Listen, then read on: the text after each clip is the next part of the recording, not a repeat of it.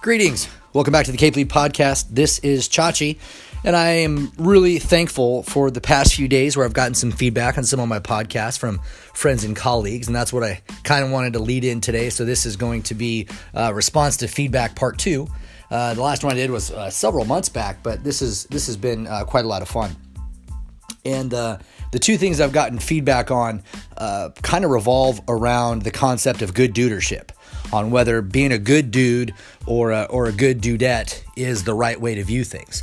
So a couple of things on that topic. Number one, I'd mentioned in my last podcast when referencing my friends Ben and Mara Kohara that, I say good dudes and good dudettes only because chick sounds derogatory, and Mara texted me later. She says, I don't mind being called being a chick.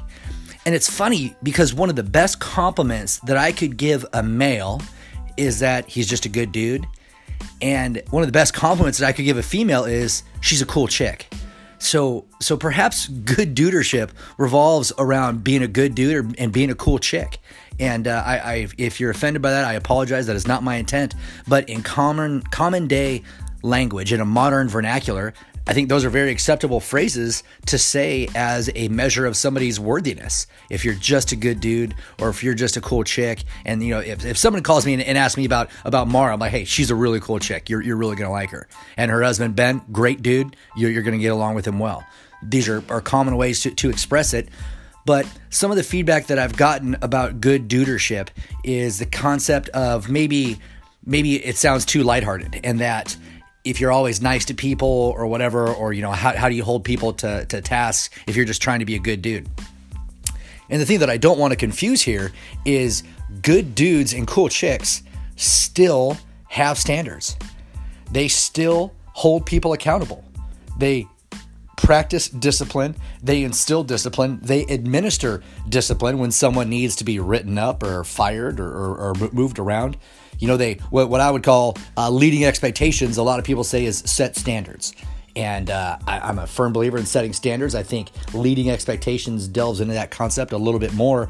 And good dudes and cool chicks are allowed to express frustration. It's not that good dudes and cool chicks don't do any of those things. They absolutely do. But if you just focus on being a good dude, you can be a good dude and get angry with somebody. Now, the way you express that anger is a completely different story. But as a good dude or a cool chick, you can be frustrated. You can express your frustration. You can hold somebody to standard and say, this is not acceptable behavior in my team, in our workplace, for our corporation, whatever it is. You can still do that. You can, in the military sense, you can write them letters of counseling. You can write them letters of reprimand saying, hey, this is not behavior that we are willing to accept. And that is still you being a good dude or a cool chick. And that ends up being a great, or I would say a better understanding of my concept of good dudership. And I think some of the listeners may have been confused by that, because I'm not saying that being a good dude where everything is unicorns and gumdrops, that isn't it. Because good dudes and cool chicks can still hold the line. They can lead their teams with passion. Sometimes that comes out as frustration here and there. And Lord knows good dudes and cool chicks don't lash out at people in public. But they hold people accountable. They set unwavering standards and ensure that they live up to them and that their team lives up to them. They understand discipline. They understand the practical application of discipline, or in the military, what we're fond of saying is utilizing the progressive discipline process. You try and correct the behavior as soon as possible with the least amount of force possible. And then if the behavior continues, then you get more and more, I'm hesitant to say aggressive, but you start amplifying whatever concept of discipline that you're going to have. If someone keeps showing up late for work, the first time you'll probably give a verbal counseling. The second time you'll write a letter of reprimand. The third time first or second time give a letter of counseling, then a letter of reprimand. And then if it keeps happening, now you're looking at bigger and better things. But you're holding people accountable. And accountability isn't necessarily about frightening somebody or scaring them straight. It is legitimately about leading their expectations. And then at the very end, when you say, hey, here are all the opportunities. This is when you got the verbal warning. Here was the letter of counseling. Here was now the letter of reprimand. We're amplifying, and we can keep going down this path if this behavior continues. And in the end, I will have shown in my due diligence that this behavior is unacceptable, that you have been failing to meet the standard on multiple occasions, and now it's getting time for us to part ways. That is still being a good dude, and that is still being a cool chick. Because if somebody shows up work and you just jump right to a letter of reprimand, and you haven't done a verbal counseling yet, or you haven't start off with a letter of counseling, which is an even more stern of a warning to that person. Again, it's all about going back to the expectations that you as a leader, you as a good dude, or you as a cool chick, if you can look back and say, I have done everything in my power to help this person find success, and they have not risen to the occasion. They have not maximized these opportunities, and now it's time to hold them accountable yet again. So I wanted to clear up some of the questions that I had there. And one of my buddies, Meet, he's going through some professional development school in the southeastern United States, and he texted me about that. And he and I worked together at Joint Base McGuire-Dix Lakehurst, and he's been really great at giving me some feedback here and there and asking me questions. So Meet, I really apologize. I really appreciate your engagement and your continued conversation to help us both grow in this leadership context. The next thing that I wanted to talk about was, I know I've explained being right and wrong. And what happened last year when I was deployed to Southwest Asia was the Vice Wing Commander, who's now, again, I've mentioned him before, the Wing Commander at Andrews Air Force Base for the 11th Wing. He had this statement to where private apologies don't count. And that was born off of a staff meeting where everybody's in the room. And as happens in staff meetings from time to time, somebody gets defensive, somebody lashes out, somebody calls out somebody else unexpectedly, and normally wrongfully so, and calls them out in front of everybody, and everybody hears it. And then the person who probably didn't mean to say what they said, they use a bad choice of words. They, just kind of freaked out and just had a slip of the tongue, one of those things. After that meeting, they will meet with that person and say, hey, I am very, very sorry for what I did there. That was not, I get that I said that. That's not what I meant. And I really apologize. That was a crappy thing for me to do. And a lot of times that's great. Other than, private apologies don't count.